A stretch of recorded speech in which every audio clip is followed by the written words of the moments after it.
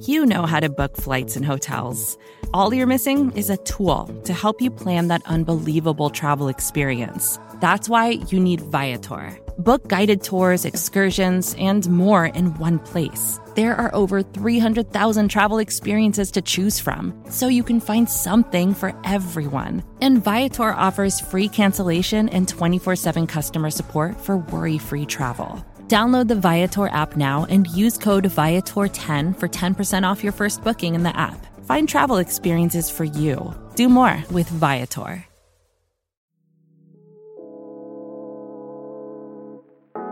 Hi, this is Jim. And this is Max. Check out our podcast, The Step Over, the Liberty Ballers Podcast Network, for all of your Sixers needs. Player analysis, game breakdowns, who would look coolest in a headband, and more. Subscribe to Liberty Ballers podcast feed on iTunes, Stitcher, Spotify, or wherever you get your favorite podcasts, and check out The Step Over, a podcast about Sixers basketball. Mostly.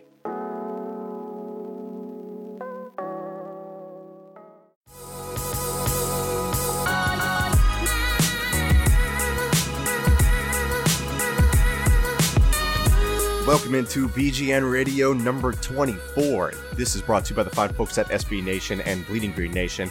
I am your host, Michael Kist, riding solo for a good portion of this show. Benjamin Solak is traveling, and Brandon Lee Gouton Mayhe Forever Rain was at the stadium for the game, but he's going to be joining us here very shortly on a phone call to give his side of things regarding this 25-22 win for the Eagles over the New York Football Giants. Before we get to that chat, and before we get into the details of this game, I want to talk about something that stirred up a discussion before the game, and that concerns the status of our franchise quarterback. And before the game, it was reported that Carson Wentz is still not 100% back from his recovery. Ian Rappaport explained on NFL Network. Let's go to that clip.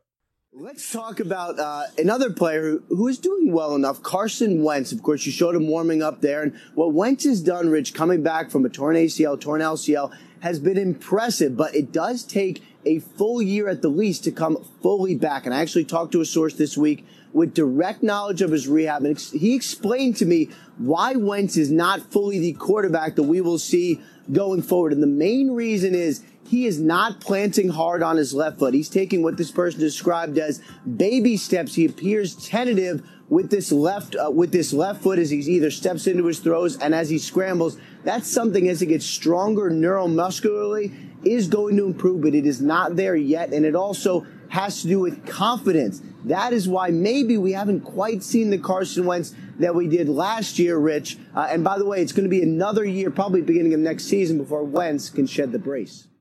So this is as mental as it is physical with Wentz, but it's notable that Dr. David J. Chow at Pro Football Doc, who has intimate knowledge of these types of surgeries and recoveries, chimed in on Twitter saying, quote, "Truth, no matter how great Carson Wentz is and no matter how hard he works, can't speed up biology of healing. Multi-ligament knee injuries take longer than isolated ACL," unquote. This is something that Benjamin Solak saw in the offseason while watching Wentz throw, and we talked about it here on the Kiss and Solak show at the time that he saw it, but Ben tweeted this out. So, quote, "Please take this with a grain of salt. I have zero access to Carson except for 5 to 10 minutes of practice. Today, there was a false step on his left foot when he transferred his weight to throw. It definitely was not on his 2017 tape.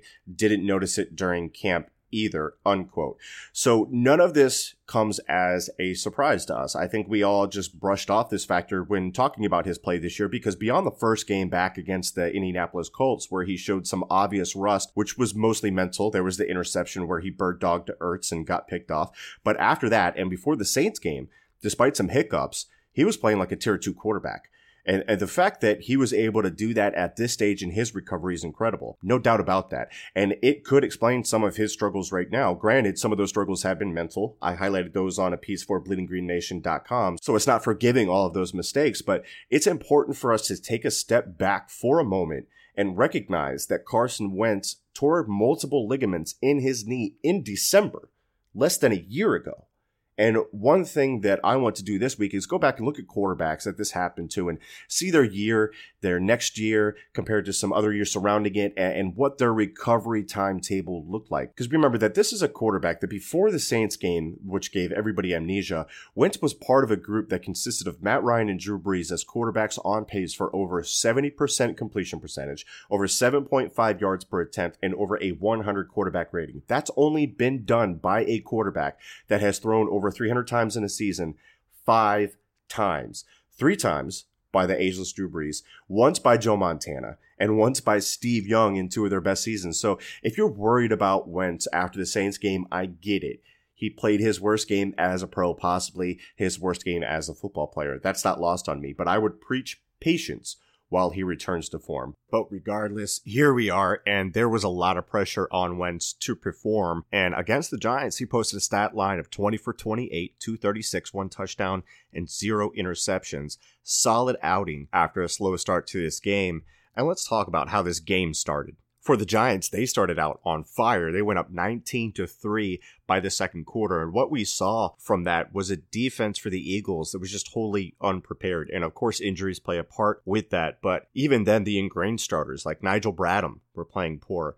And now he's also got to handle getting guys like Nathan Gary lined up correctly and with the absence of Jordan Hicks. But it hasn't just been this week for Bradham, and it's not all on him either. I mean, for instance, if you motion away from Chandon Sullivan, there's a very good chance he's going to have zero idea what the adjustment is. And you have access to all that outside space that he just vacated. Also, if you scheme up to run to his side and you get one-on-ones with Chandon, chances are he's going to make a terrible tackle attempt and whiff and have a bad angle. And that happened a lot in the first half. And also, if you get Odell versus Bosby from a number split with no bracket or double, yeah, you're going to get burnt. And the Eagles did.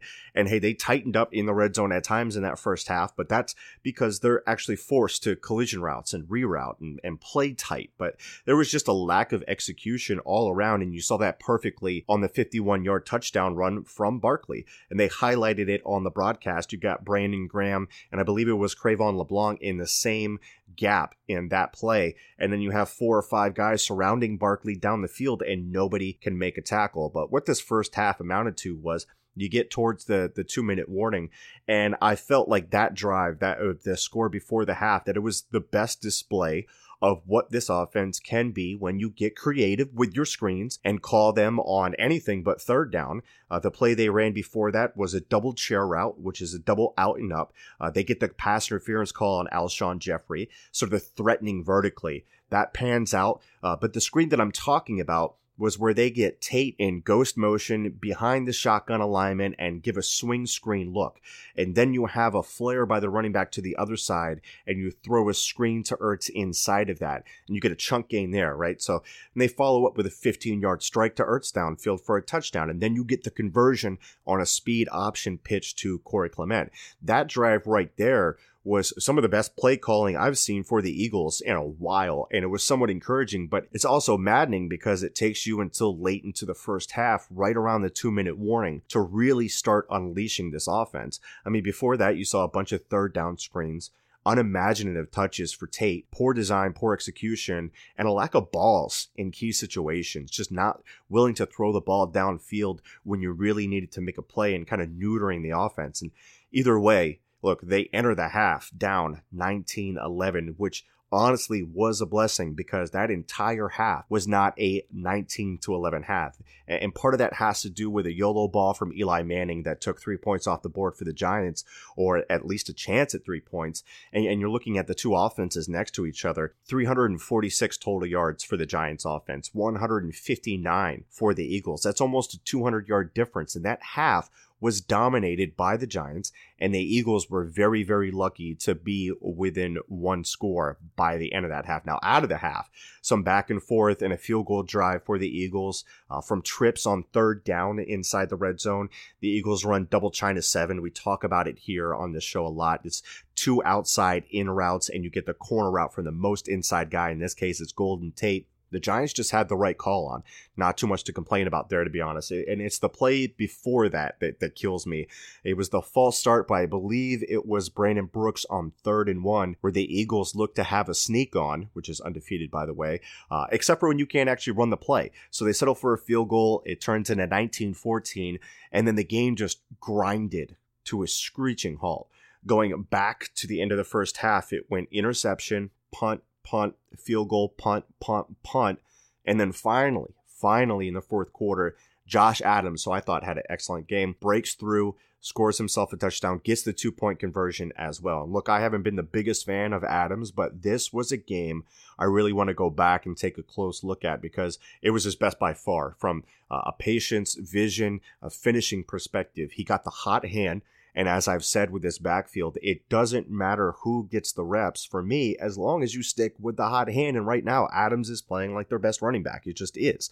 So the Eagles did stick with him for the most part. And they also mixed in some Corey Clement, who I felt had his best game this season. And suddenly now with those two playing well, you have a backfield giving you something, anything, to alleviate some pressure off of this offense. And you get a 22-19 lead with 10 minutes left. And now there's where you got to finish, which has been a problem all year, whether it be offensively or defensively for this team. So do they finish? Well, after getting tied up 22-22, they do finish. In part because of an adjustment made by Jim Schwartz that simplified the calls for a banged up secondary. Communication was a massive issue for this unit in the first half. And by making things easier for all the replacements that allowed them to just play and force Eli to beat them, which he could not. The other part of it is that Giants head coach Pat Shurmur moved away from Barkley. After the game, he cited that this was due to wanting to spell Barkley a bit with Wayne Gallman, and also because the offense was getting quote-unquote off schedule. And look, I wrote about this for Bleeding Green Nation, saying that the Giants need to be more creative, getting Barkley involved in the passing game, and even giving some suggestions on how to do that. And I guess luckily for us, Shurmur didn't take that advice and continues to show no understanding of how to utilize Barkley as a receiver. Now, the last part of this formula, how the Eagles finish, is the 10-play, 50-yard, 5.5-minute drive by the Eagles orchestrated by Carson Wentz, who accounted for 43 of those 50 yards, including a massive conversion on 4th and 1 from the Giants' 42 on a staple of the Eagles offense, the mesh sit wheel, where you have two intersecting shallow drags, and you have a guy, in this case it was Nelson Aguilar, you have him run to the middle of that and sit it down further upfield. So you have that crossing action, then you sit down in the middle of it, and then you also have a wheel route from the backfield. Wentz found a wide open Nelson Aguilar for the conversion, so they come through in a clutch situation. Jake Elliott holds up his end of the bargain by burying a 43-yard field goal for the game-winning score, and boom, the Eagles are 5-6 now, and it wasn't pretty.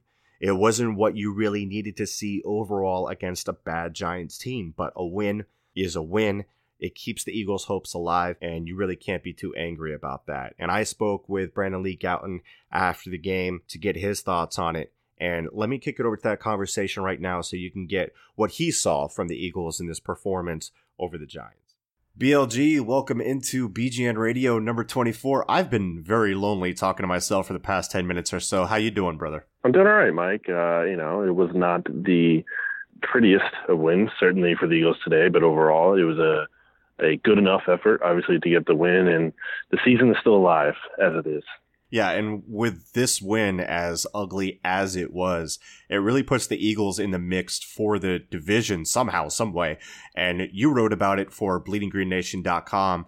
I mean, after having started 4-6, this win puts them at 5-6, and we keep asking if games are must win, and we've lost some of those games, but here we are with a clear path to the NFC East title if they can right the ship. Am I right? Yeah, it's pretty crazy. I mean, so the Cowboys win on Thursday, if they lose on Thursday against the Saints, they will be 6-6. And then obviously the Eagles in Washington will play on Monday, Washington being 6-5, Eagles being 5-6. So the Eagles win that game, which is, seems pretty possible given that Washington is starting Colt McCoy, and they have a number of issues with injuries and everything too. They're definitely a vulnerable team. So the Eagles can somehow win that. I mean, and then again, if the Cowboys lose to the Saints, then you have Eagles and Dallas both being 6-6 heading into that Week 14 matchup in Dallas. And the winner of that game at that point is first in the division, which is crazy. And with 3 games to go, too, at that point, assuming the Eagles do win, which, look, getting ahead of ourselves a little bit, they beat the Giants. The Giants are terrible. So that helps. And that doesn't guarantee they'll beat Washington or Dallas. But to be in that spot, I mean, the Eagles could even go realistically like 1-2 in their final 3 games, and the Cowboys could go 2-1. And the Eagles would still have the tiebreaker there based on division record, as long as the Eagles beat Washington, if that's their one win. So there's definitely a real path to them making the playoffs still, which is pretty crazy. Yeah, that is wild. And this game itself, we'll talk about this win over the Giants, 25-22. This was a tale of 2 halves, because it didn't feel like the Eagles should have been in this thing at the end of the first half. I already spoke about how 19-11 at the end of the first half was a real gift, because it didn't feel like it was that type of game early on. And the second half was completely different. You know, I talked about Shurmur not getting Saquon Barkley involved, only giving him 4 touches in the second half. And he was saying it was to spell him with Gallman and they were off schedule and all that. I just think it's a lack of creativity getting him involved, and poor coaching. But like, what was the feel after the first half for you? Because I didn't feel real great about this team after the first half, or chances to win at all. Yeah, I mean, it was rough. I mean, they get down 19-3, right? And then people are like, okay, that's the season right there. And it certainly felt like it, especially, the Eagles had settled for that field goal. And then the Giants come right back down, and they have that touchdown drive with Barkley capping it off the touchdown run there. So it just felt like, kind of a culmination of errors that have been haunting this team recently. Doug Peterson being a little too conservative, the offense failing to execute. They had that false start on the 3rd and 1. Yeah. So there are definitely some issues there, and things that have really snowballed. But I think you have to give this team credit, and the coaching staff credit too, for ultimately, not losing this team, because that was a big issue coming into this week. You have Malcolm Jenkins talking about, he doesn't like the guy's demeanor. And last week, you have Jason Kelce talking about accountability. But for this team to be down 19-3 and then fight their way back into the game, I mean, look, if it was the other way around and it was 19-3 and they kind of laid down and the Giants just started to roll over them, we'd certainly be criticizing the coaching staff right now for not motivating everyone properly. So the fact that they did show that fight at the end, I think, the coaching staff and the players, of course, themselves, especially a guy like Malcolm Jenkins, who was criticizing the team, and then he comes up with this big interception right before the second half there. I mean, that's huge, and I think that was really a big turning point for the game. Yeah, and that was a turning point. And right before that, the offense, it felt like they started to open up at the end of the first half after some frustrating play calling and, conservative play calling before that with the screens and everything. And I felt the play calling was better in the second half. And even Jim Schwartz made some adjustments. Malcolm Jenkins said that they simplified the defense and made it easier for those replacement guys to just go out there and do their job. So along with also not getting the team to give up, to have them invested in the second half after a poor performance in the first half, how did you feel Mike Rowe and then even Doug Peterson, because he's calling the plays, acquitted themselves in the second half and at the end of that first half? Did you feel kind of the same way that I'm feeling about it, that they started to open things up and it was successful, and maybe there's some hope that this offense can get back on track for the rest of the year? Yeah, it was certainly nice to see the run game finally get going for once, for what, like the first time all year, it feels like. I mean, for, to be able to rely on Josh Adams, and he finished the game with 22 carries, which, feels very unusual for an Eagles team that loves to share the ball. I don't even know if Jay Ajayi got any carries 22 carries at any point last year. Like, they were feeding him the ball in a way that Doug Peterson doesn't usually do with his running backs. And it was great to see them able to have that efficiency. Also, obviously, Corey Clement coming up, the 2017 version of himself, which is nice to see compared to the 2018 version that hasn't been so good. So to get that back on track was definitely encouraging. It helped Carson Wentz out a lot. He didn't have to, take the whole team on his back the whole game. It took some pressure off of him, and you saw how that helped at the end of the game. I think he completed all 4 of his pass attempts on the Eagles' final 2 drives, where they scored a touchdown and then had the game-winning field goal by Jake Elliott. and all those completions were for 66 yards. So he was very efficient at the end of the game when it counted. He is finally now on the board in games where his team has trailed by 8 or more points. Previously, he was like 0-13, and now he's 1-13. So, that's been a big talking point this year, obviously, with Carson not being able to kind of come up in the clutch, if you will. But he did today, so that was big. Yeah, and how did you feel about his performance overall? Because before the game, and I talked a little bit about this already on the show. There were the reports that he's not 100% back, and I think that's definitely true. Just having suffered that ACL and LCL injury in December of last year. And today he goes 20 for 28. He gets himself a touchdown, puts together some nice drives. Like you said, you mentioned the final couple of drives on the last drive, the game-winning drive. He accounted for 43 yards of the total 50 yards on the drive. So how'd you feel about Carson overall on the day? Yeah, I think the numbers probably look a little bit better than he actually played. I think it's fair to say that. That's not to say he was terrible. I just think, there were some issues in there. There were some dangerous throws, some ugly throws. But, when you consider for the fact that, like you said, he's not 100%, and there are issues there still. I mean, overall, he stepped up when it counted the most. So that was the big thing from this game. Like, they needed him to finally deliver in one of those key situations, and he did. So overall, I feel like you have to be encouraged. And just, for him to play as poorly as he did last week against the Saints, where he's thrown 3 interceptions and basically nothing is going right for him to come back and have this kind of game where, he didn't let it snowball on him. That was good to see.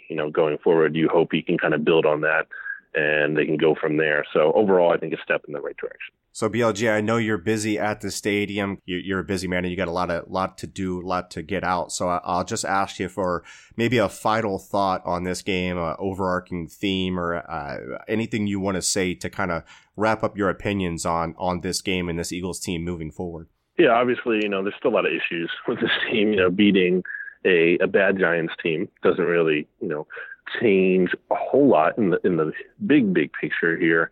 Like I said, the Eagles still have a lot of concerns, but they're still alive. I mean, that's the most important takeaway.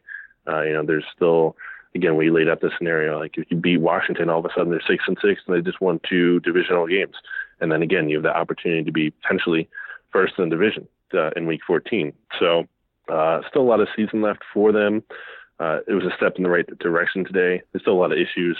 I still don't have a ton of faith in this team, if we're being honest, because, we've seen too many struggles to where you can't just have 100% confidence all of a sudden just because they beat a Giants team that very much stinks. But again, you're looking for the positives, and they were there today, some of them. So it's just a matter of seeing if they can build on that.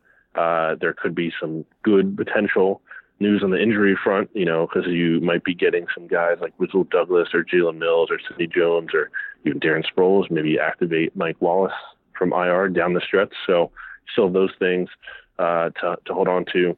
But overall, they got it done. So ugly, but you'll take it.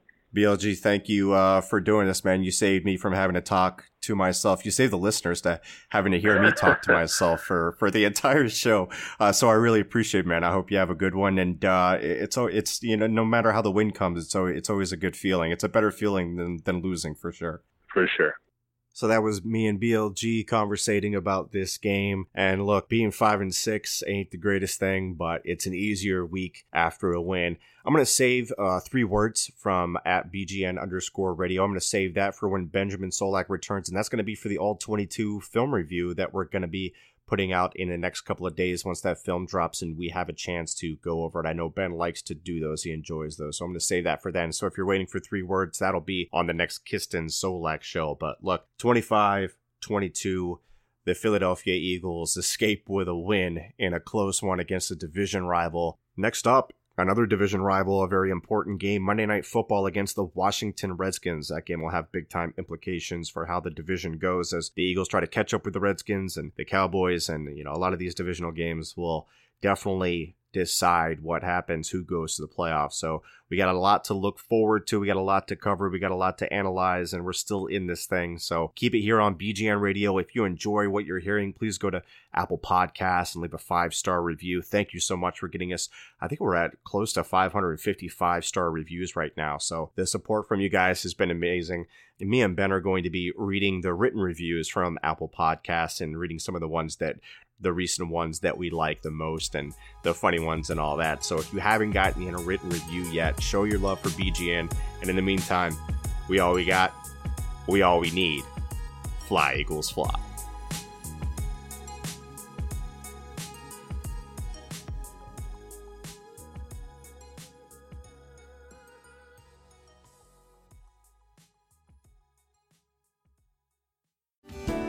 Hello, I'm Spencer Hall from SB Nation, and I want to tell you about my new show, It Seemed Smart. It Seemed Smart is a show about people doing things that, for some reason or another, seem smart at the time. Those things might include doing a little cocaine and driving a bike up a mountain.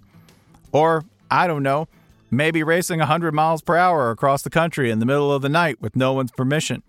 Or even stealing a bat from an umpire's room in a Major League Baseball park. Check it out, and if you like it, tell a friend. I'm Spencer Hall.